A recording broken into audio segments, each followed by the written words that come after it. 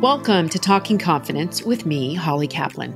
Having confidence in the workplace is essential for progress, fulfillment, and yes, survival. The issue is that confidence doesn't always come easy and is impacted and influenced along the way. Well, as a confidence coach, I know the key to finding and keeping your confidence is to recognize how professional situations have affected how you think of yourself. In this podcast together, we will examine exactly what impacts women's confidence in the workplace. We're going to get raw in these episodes. We are going to peel back the layers of social interactions, company culture, gender discrimination, ageism, and more. My guests will include entrepreneurs, corporate executives, and business owners. We are going to get down to what these women are really feeling. Expect vulnerability, openness, and relatability. But most importantly, expect to find your confidence. Today's topic is near and dear to my heart because I experienced this topic over and over in the workplace, and it played a big role in what drove me to write my book in 2017 titled Surviving the Dick Clique. The topic we are addressing today is narcissism in the workplace. Here is the definition of narcissism, just in case you're wondering. Narcissism is a self-centered personality style characterized as having an excessive interest in one's physical appearance and an excessive preoccupation with one's own needs, often at the expense of others. There is a significant difference between normal, healthy levels of narcissism and people who are difficult/self-absorbed, or people having a pathological mental illness like narcissistic personality disorder. Does any of this sound familiar? If so, this episode is for you. Narcissism occurs in personal life, but it's also prevalent in the workplace. And at some point, if you haven't already, you will be faced with the challenge of working side by side or for a narcissist. You may be baffled by their behavior, belittled by their words, and bewildered as to how the hell to get along with them. Well, today we will be hearing from psychotherapist Leslie Austin, as she is the expert on this topic. Please be sure to listen through to the end of this episode so you can hear my tips on how to maintain your confidence while dealing with a narcissist in the workplace. Here's more on Leslie. Known to her clients affectionately as the Lion Tamer, Dr. Leslie Austin has been successful as a mentor and advisor working with senior level executives and leaders, organizations, and individuals for over 27 years as an expert in improving behavior. She is Society for the Advancement of Consulting Board approved in executive coaching and behavior modification, is in the Mentor Hall of Fame, is a certified master mentor, and a licensed psychotherapist. She has appeared frequently in international media, including regular live guest expert appearances on behavior on CNN's Headline News Network, the Fox News Network, and the CBS Early Show, among others. She has also studied and worked with the world of intuition, psychic phenomena, and the paranormal world for most of her life. Leslie, thank you so much for joining me today. I'm really excited about our conversation today because this topic is near and dear to my heart. But before we get into our questions, let's tell the listeners a little bit how we know each other. Do you want to take that one or do you want me to? Sure. We know each other because we have a very dear and wonderful mutual friend, Jess Rydell.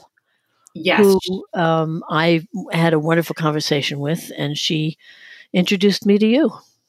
Talk about networking. Yes, I was going to say, and that's the best way to connect with people is through other people that you know and you care about. Yes, and Jess has been a guest on my podcast, and she's terrific. She makes me laugh a lot.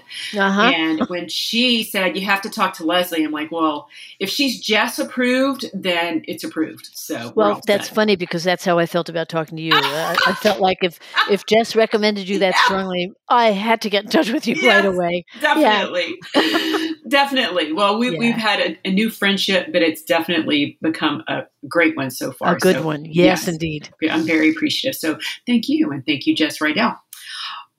With that said, we have a lot to cover today. But before we do, Leslie, will you please give us some background on yourself so the listeners can learn more about you? Yes, so let's start at the very beginning. A very good place to start, as they sing in A Sound of Music. Forgive me, I make musical references all the time.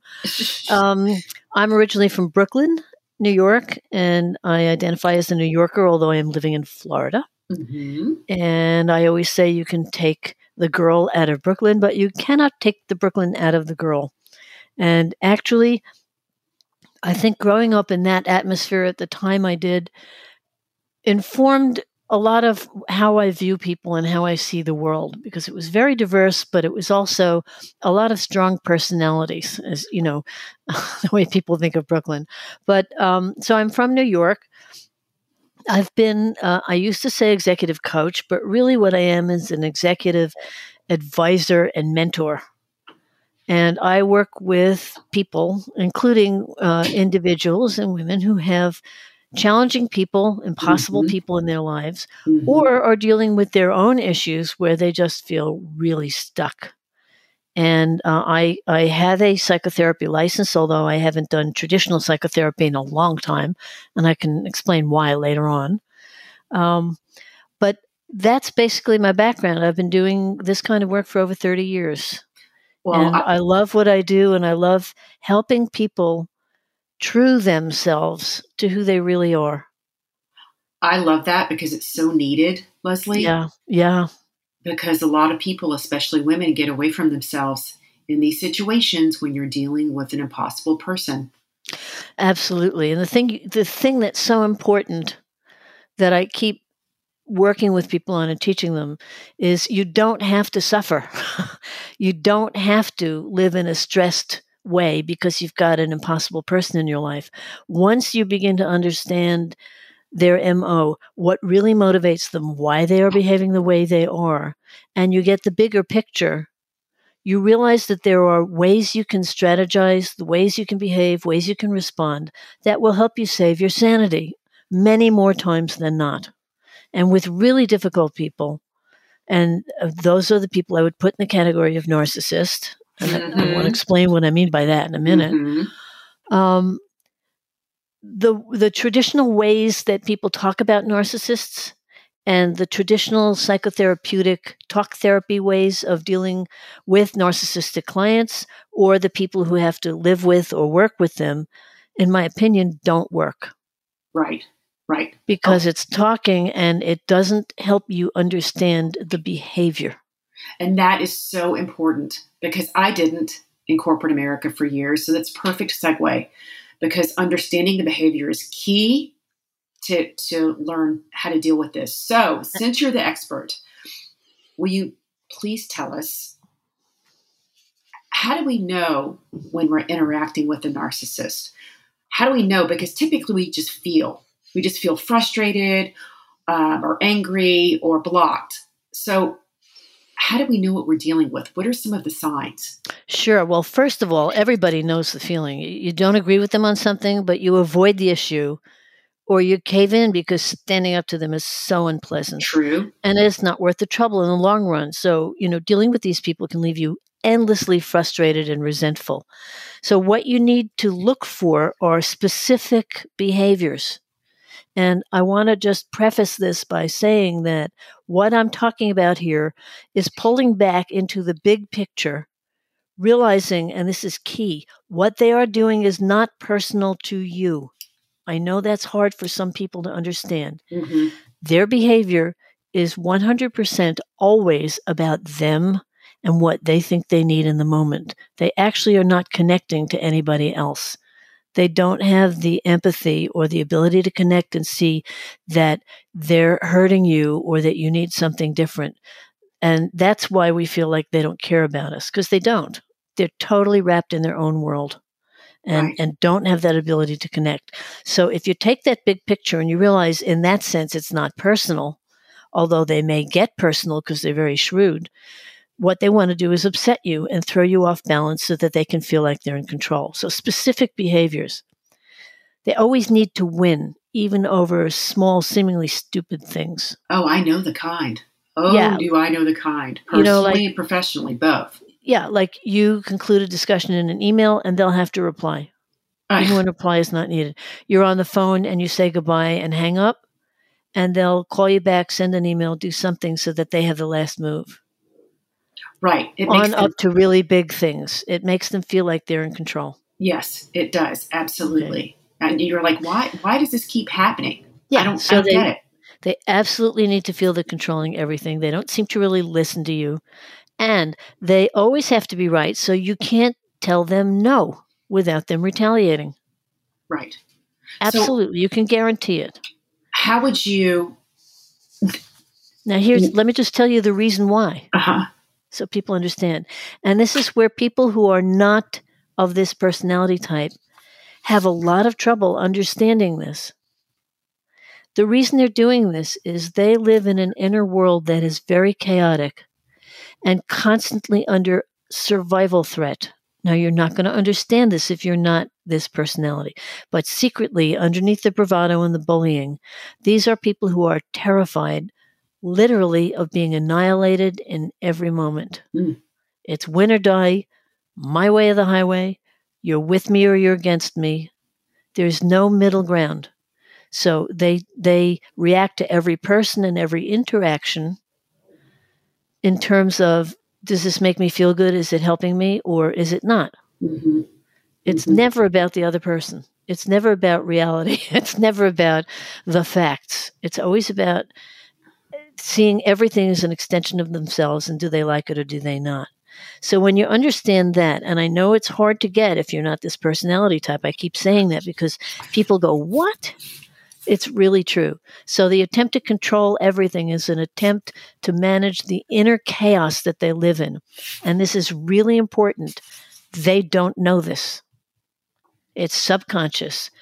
That you know it means you have to be very ethical and careful not to manipulate them negatively or hurt them, because you could, and you don't want to go there. You always want to take the high road when dealing with someone like this. That's always. So interesting, because I always think they know, because when I've dealt with narcissists, I'm like, surely they know they're getting this out of me. Surely they know how they're approaching the situation. Well, what they know is on a shrewd limbic system animal level, on an emotional level, they're very street smart. So yeah, they know they're upsetting you, but they don't know why it's important to upset you. They just know that when they upset you, they feel in charge. They feel powerful because they're having an impact on you. That's true. And you're getting chaotic or upset or this or that. They're enjoying it. They're calm. They are totally calm, like nothing ever happened. I want to deviate. I have a question for you that Sure. I know the listeners are wondering themselves, and I know you'll be able to answer. Narcissism, nurture or nature? A little bit of both. Okay. Oh, it's a deeper question. It is. Yeah. Well, mostly, I would say the most significant influences on developing someone having a narcissistic personality are their very, very early experiences from birth on, very early childhood, from childhood to 5. Oh, wow. And in that period of time. And what that person experiences is not being attended to, not being connected to. Effectively, it's attachment issues, and often being programmed against what the parent or caretaker doesn't really attune to the baby, and has the baby on their program. And so there's infants are kind of helpless. Human infants, animal infants aren't. It's interesting. A baby deer is born and can run right away.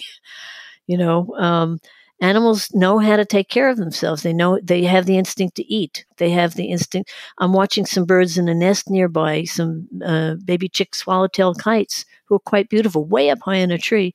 And I'm watching the parents flying in and out and feeding them. And I'm watching the 2 chicks starting to flap their wings. And then one hopped out on a branch and is flapping. And the parents are flying around saying, come on, you can do it, you can do it. They're teaching the baby how to fly. And then they'll teach him how to hunt once he flies. How does that chick know how to do that? He just knows. He knows he's supposed to do that. Human babies don't have that.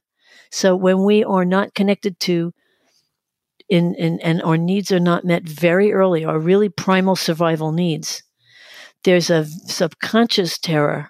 And if you want to get metaphysical, a soul issue that happens where you feel like you're not living in a world that's safe. And those are the seeds and roots. And then, there's a lot of other factors and personality and all that stuff. And if you're into it, you can talk about astrology and human design and all kinds of other systems where you can map the psyche, or say all that's garbage and just look at how the personality is formed in very early life, and then how it's encouraged or discouraged. And our culture, unfortunately, has gone haywire to the extreme, supporting extreme narcissism as if it's a good quality. Look at all our entertainers. Look at all our politicians. And we're now in a stage where there's, all narcissists are not evil. Most of them are not. They're just stuck in their patterns. They're trying to survive. Right. They're not evil. That's something we need to know. Even though we may hate their behaviors, they're not really evil. Some are. And some are what I call malignant narcissists, even though it's not technically a diagnosis in the DSM, a diagnostic manual. Yes. The difference is, and this is totally misused in our media these days. They're throwing around these terms like everybody who disagrees with you or is slightly a bully is a narcissist. Not true. It's just not true. There's a set of characteristics, which we'll get to again in a minute. Malignant narcissist enjoys making you suffer, enjoys shaming you, enjoys crushing you and taking you apart and hurting you. They do. And if you look, there are several major politicians in the last few years in the United States and in other countries who you can just say, wow, that guy loves hurting other people. Mm-hmm. Mm-hmm. That's an extreme pathology. Mm-hmm. That is evil. That is evil. The first one you made me think of is what's happening with Russia and Ukraine right now. Absolutely. Absolutely. Yes, totally. And because there's no sense of reality there. Mm-mm. Mr. Putin is only interested in what he wants. And he's willing to have thousands of people die and destroy cities and disrupt the entire world's food chain supply. So he gets what he wants. Yeah. And, if you study him, there are philosophies and people that he studied and who he's a student of who espouse that philosophy. People don't matter. Only what you want as a powerful leader matters. Right. It's so true. And that trickles down into life, I think. When you see that type of behavior, I've never worked for Putin, obviously, but I have worked with people who function in the same vein. And Yeah. It's a false sense of power and achievement because they feel powerful in the moment, but the secret is they will never be satisfied. It's an endless quest for more because the core of who they are is empty and chaotic. So that's unless really they sad. do the work, it's very sad. I have a lot of compassion.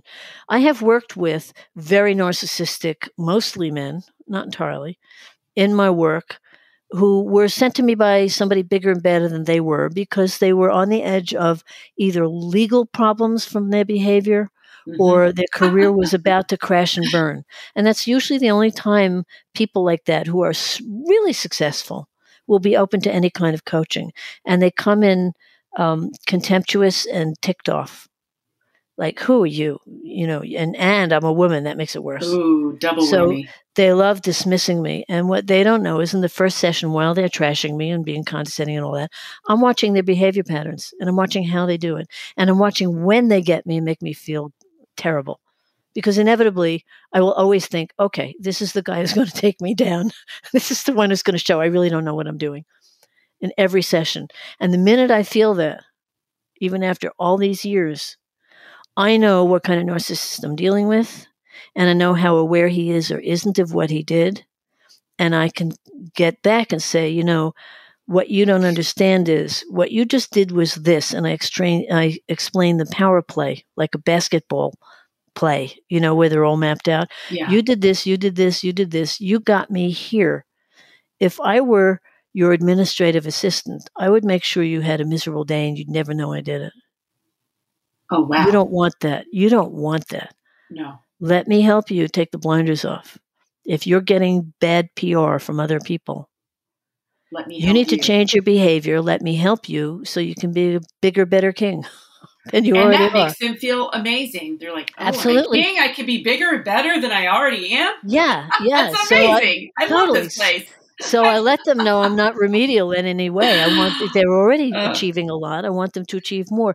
Those guys, when and I say mostly men, those clients, when they wake up and start doing the work, they're very challenging because they catch on quickly because they're so smart. And then they want more and more and more. And they become really good people. They're really fun after a while, because they can deal with it. And I get calls from wives saying, what did you do? This is the guy I met in high school. Haven't seen him in years. Yeah. But what I did was help the little guy in there or the young girl in there feel safe enough with themselves to know that they don't have to behave that way. And they can get bigger and better wins from people by really connecting. That's amazing work, Leslie. If you could get somebody there, that is amazing work. Yeah. Now, sometimes I work, with individuals, say for a 10-week program, because in doing this, you don't necessarily have to do long-term work. You can if you want to, but I like to do it in 10-week cycles. And I work with a lot of women come to me who are having difficult relationships, whether it's personal or in business or whatever. And it's the same principle. Understand the behavior patterns and understand the motivation. And then that gives you strategies for how to respond that will get you attacked many fewer times. So you have to remember inside every bully is a person who's scared and feeling inadequate. And you have to assume you're going to be made wrong. They will, because it's a power thing. Right. Don't take it personally. Don't ever say no directly. You don't want to oppose or contradict them, even when they're wrong. Right. So here's a strategy. When they say something, I'm sorry, did you want to say something? No, go ahead. Go ahead. When, for example, they say something that is, you say it's your boss, and he or she says something that is blatantly wrong. It's incorrect. Let's say they're looking at numbers, a spreadsheet, and the numbers are wrong, and they're saying something about them as if they're right. If you say the numbers are wrong, they need to be this, they'll argue with you or they'll find a way around you, even if the numbers are wrong, because they won't admit being wrong. And they hate being surprised. They hate being surprised, and they hate that you know something they don't. Remember, it makes them feel terrified. Yes, it does, because they don't feel like they're in control. So here's the principle. You always want to find a way to give them a win that you can live with. So here's how you do that. And I have people memorize these sentences. Can you help me figure out how to look at this? Because I get what you're saying. I understand what you said. I get how you can say that. And in your mind, you're saying, because you're stupid. But you're not saying that out loud. I get how you say that. They will take that as alignment. And then you say, this looks like this to me, and you say the correct numbers. How can how should I look at that? How do I think about that? Right. So you're asking, oh, great wise one, please advise me. In the meantime, you're showing them what's correct. They will usually agree with you and change one little thing about what you did so they can take credit for it. Right. Yes. Let them. That's the bargain for having them not attack you. Right. Right. It's so true. And I've had that happen before. And I want to get into that because I want you to give us our list of do's and don'ts. Yeah. But I want to back up some to something you were saying before so people can kind of understand the characteristics. I wanted to go back there to the characteristics because I think, if anything, people want to know what they're dealing with and how to recognize it, because I did not. I just thought it was how I was supposed to be treated, and I accepted it, and I got run over. And I thought it was fine. And so did my colleagues. We all thought this was normal because we did not know the characteristics. Can we go back to that so our listeners will be able to pick it out when they see it? So I'll be brief, but there are two groups here. Okay. There's how they behave and there are your reactions to them. Right. So there are two groups of how you identify them.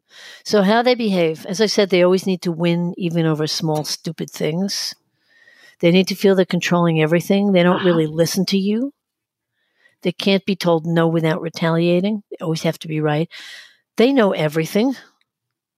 And they micromanage you. All right? Yeah. So, and you need to know that if you ask them for something that's a yes or no, they will automatically say no first. True.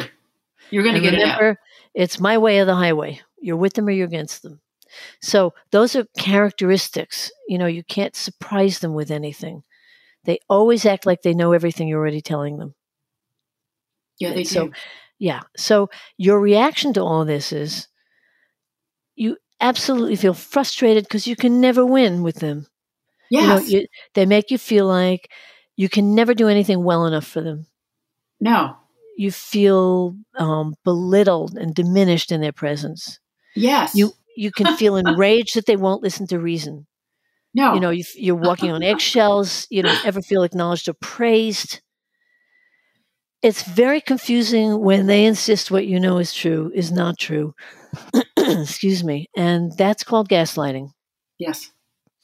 And gaslighting comes from originally, I believe it was a stage play in England, then a British film, and then an American film with Charles Boyer and Ingrid Bergman. Very famous film in which the man in the film does a whole lot of things to convince the woman, Ingrid Bergman, that she's going crazy. And that's called gaslighting because he was using the gaslit lamps in the house and making them flicker when she didn't know why they were flickering. She'd say, "Why are they flickering?" And he's saying, "What's wrong with you? They're not flickering." Right. That's where that came from. Amazing. That's it. It's great to know these behaviors because it will help people understand what's happening to them in the moment instead of just feeling like crap.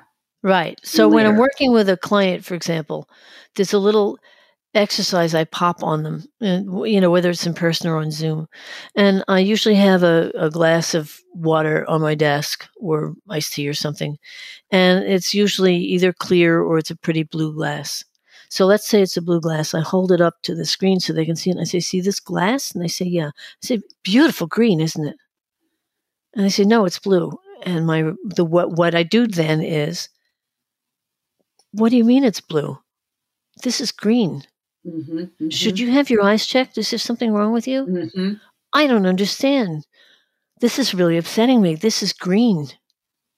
And then I put it down and I say, "Obviously the glass is blue, but even though the absolute reality is you knew that you were correct, you started to feel really uncomfortable and like confused." Yes. And that's what narcissists do to you. Why would you feel confused even though you know the glass is blue and not green? Because they are so insistent that reality is not reality. Right. That it can make you feel confused and off balance, and that's when they feel they're in control. So what you're saying is that's how to recognize when you are dealing with the narcissist, when you consistently feel confused, when you consistently confused, frustrated, belittled. Yes. You can't talk to them. You're on eggshells. You don't get praised or acknowledged. They take credit for your stuff. You feel angry around them in general. Right. And put down. Right. And just very frustrated because you can't go reasonably and calmly and say, "Look, I worked on this project. It's great. Will you approve it?" The answer will be no.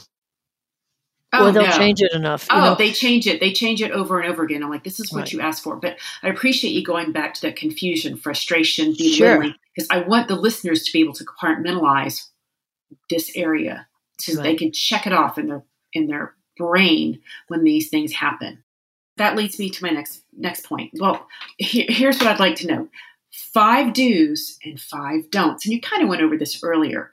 Yeah. 5 do's and 5 don'ts. You're dealing with a narcissist. Let's go. Right. Let's start with the 5 do's because you were talking about that a couple of minutes ago. And that was teaching me something. So let's start with that one. Okay. So number 1 is give them a win you can live with. Find something that they will experience as a win. The sentence, "I can see how you'd say that."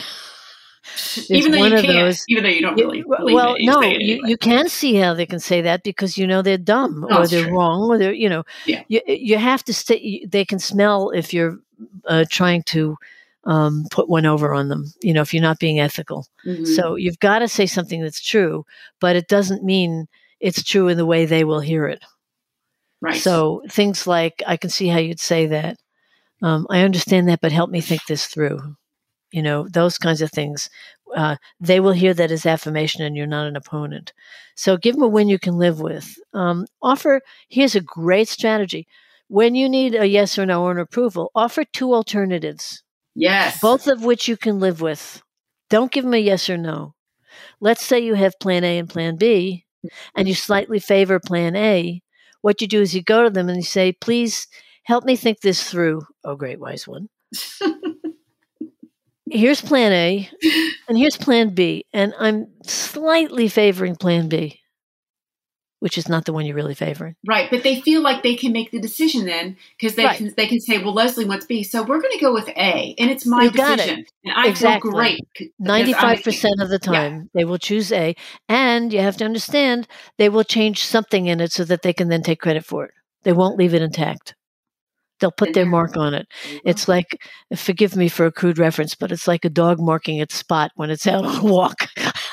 I sniffed the spot. Now I'm going to leave my fluids here. Oh, so true. It's so true. And believe me, worse has been said on this podcast. That's totally fine. Yes. Right, same thing. Great analogy. So those 2 alternatives are really important. Find ways to let them experience you as aligned with them and not opposing them. Right. So remember, we'll get to the don'ts. Right. Observe their patterns impersonally. You really need to go into the big picture and step out of it. It's like you're mapping out the moves in a football game or a basketball game.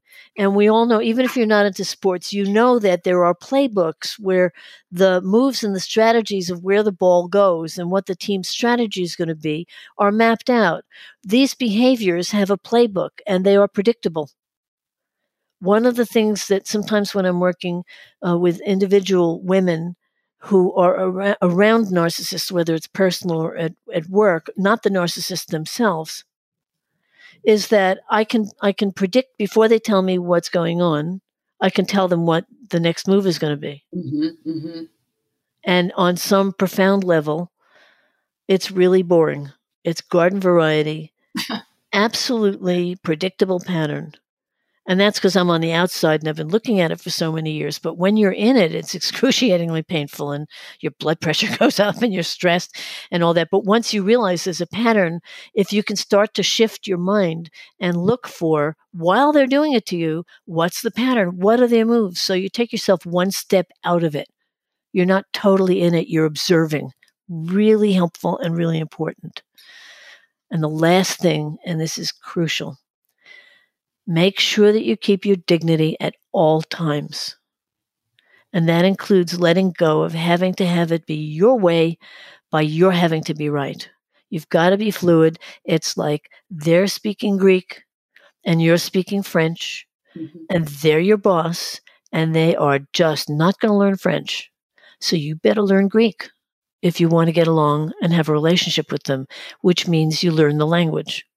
So here you're learning the emotional language, the psychological language, the behavior language. Okay, I'm kind of in awe right now. I'm processing this.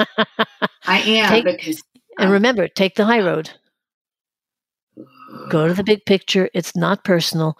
Take the high road. Now you just made a noise. Most of my clients make that noise. That was a growl. Yes. Most of my clients make that growl. Oh. And absolutely inevitably, when I work with someone who is around a narcissist and has to manage their lives with them, the first reaction they have is, why do I have to do all this? Why can't they just be normal? And the answer is, because they're not. They're not going to be either. They're not going to change. So if you want to make your life better, it's on you to learn a different set of behaviors. And your life will change, and they will attack you fewer and fewer times, and then it'll get less and less severe. And eventually, because they're not getting the juice from you of you being upset, they'll get bored and go pick on somebody else. And they'll only go after you once in a while. They'll see you in as ally. So funny when you say that, because when I was on a sales team, we would joke because the manager would be on Steve, and then he'd be on Bill, and then he'd be on Mary, and then he'd be on me. And we're like, well, whose week is it this week? It's going to be one of us. Yeah, we joke about it. The person whose week it would be the one who's going to get upset. Yeah. Who he gets the juice from, the energy, of disturbing them. Therefore, you saying keep your dignity. That's what you meant.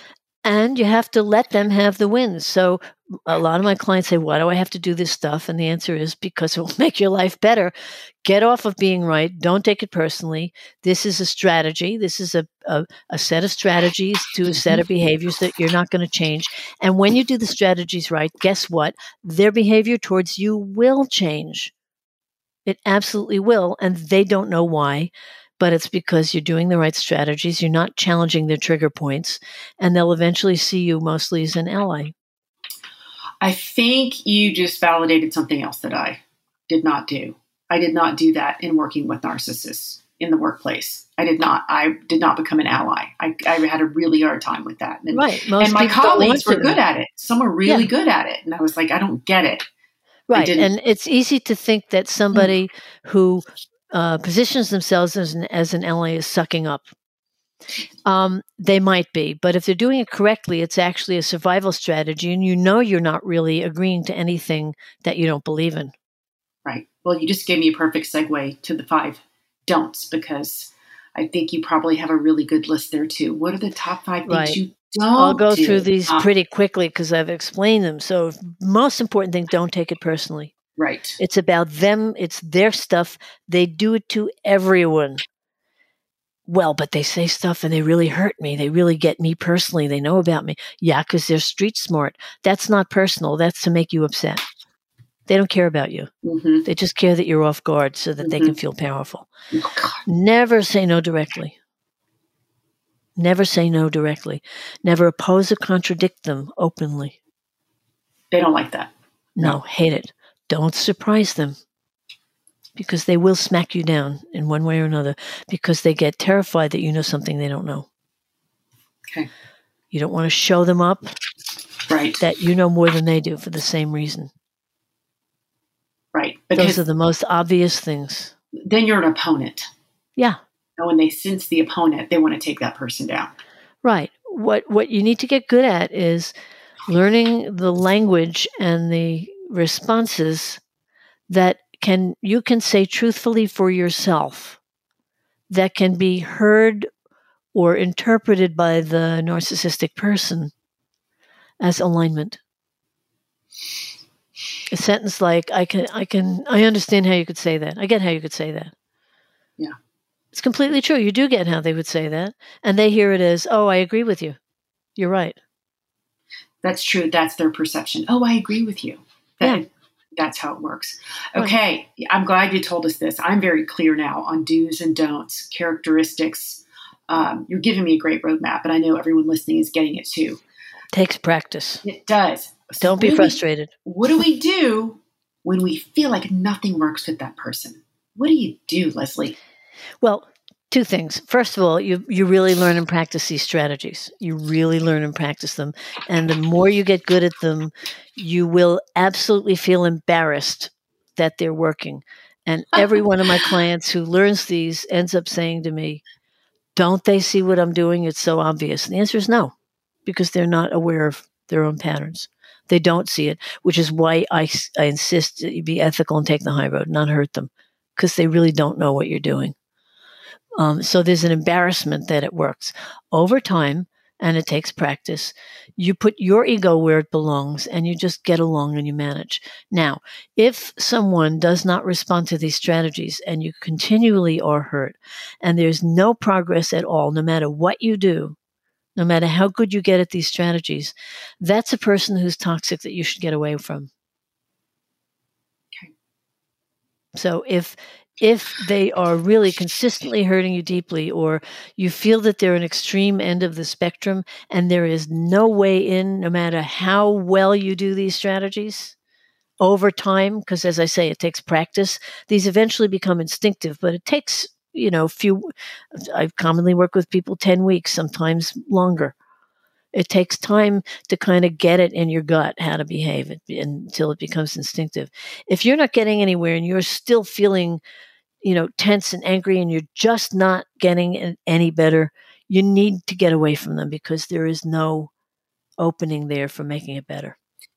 Right. I've been there. I'm going to say that again. And it got to a point where it wasn't working anymore. And it was time. And it's too toxic. Yeah, it's too toxic. It's too toxic. I think that speaks to personal and professional both. Yeah. So that's when you know. And it's interesting you said spectrum. Yeah. Because you said there are good narcissists out there. There are. But then Listen, you have the other side where they're not. So. You can't be. Here's the thing about narcissism that's so misunderstood. Every one of us has narcissistic traits. It's the trait that says, I can do this. I can lead you. This is who I am. Every enlightened leader we have ever had has been a strong narcissist. The balanced, healthy narcissist says, you are in safe hands. Let me lead you. Follow me. Mm-hmm. Mm-hmm. Gandhi was a narcissist, for example. And the really good leaders, guides, counselors, anybody who really supports you and moves you along with a sense of confidence and is clean about it has to have good, strong narcissistic traits. I've met some wonderful, brilliant CEOs of very major corporations who I would say are almost enlightened people. Not quite. Extremely narcissistic, using it to the highest good, using it well. Really wonderful leaders. So you really need to get off that narcissism is bad categorically. All narcissists are evil. They're not. There is a spectrum of healthy to mixed to unhealthy to really psychopathology and toxic. Right. Well, I appreciate you explaining that so people do know the difference and what you can put up with and when it's time to go. And Absolutely. Just saying the other end of the spectrum, the toxic end, is when you know. Yes. That's it. There's no more. Okay, this is going to come as a shocker, but this show is about confidence. It's about confidence. This is something I struggled with. And I want to ask you, what advice do you have for individuals dealing with a narcissistic person as far as keeping their confidence high? When you're dealing with someone like that, how do you keep yourself elevated? Other than knowing it's not personal, how else can you do it? Well, knowing it's not personal is really key. And the second part of that is it's their stuff. It's not about you. Mm-hmm. You really have to remember that. So the minute you feel diminished, not confident, less than, put down, you need to flip your mindset and realize, oh, they're doing that to me. That's not me. Mm-hmm. I don't have to take that in. That's their stuff. Okay. That's great. I don't have to take that in. I don't have to take that in. It's their stuff. You put like an invisible shield around you and have it wash off or bounce off. They're throwing all this stuff at you, but that doesn't mean you have to take it in and listen, particularly since it's not meant to help you. It's meant to disturb your balance, throw you off. Very, very true. Mm-hmm. So you keep your dignity and you keep your confidence. You are who you are, and they can act well or badly, but it doesn't mean you're not who you are. Do you trust the person's opinion? Do you respect their opinion of you? Because if you don't, why would you let it affect you? Ooh, that's a good one too, Leslie. That's good. Yeah. Do you give them the authority to evaluate or assess you? I wouldn't. Ooh, I wouldn't either.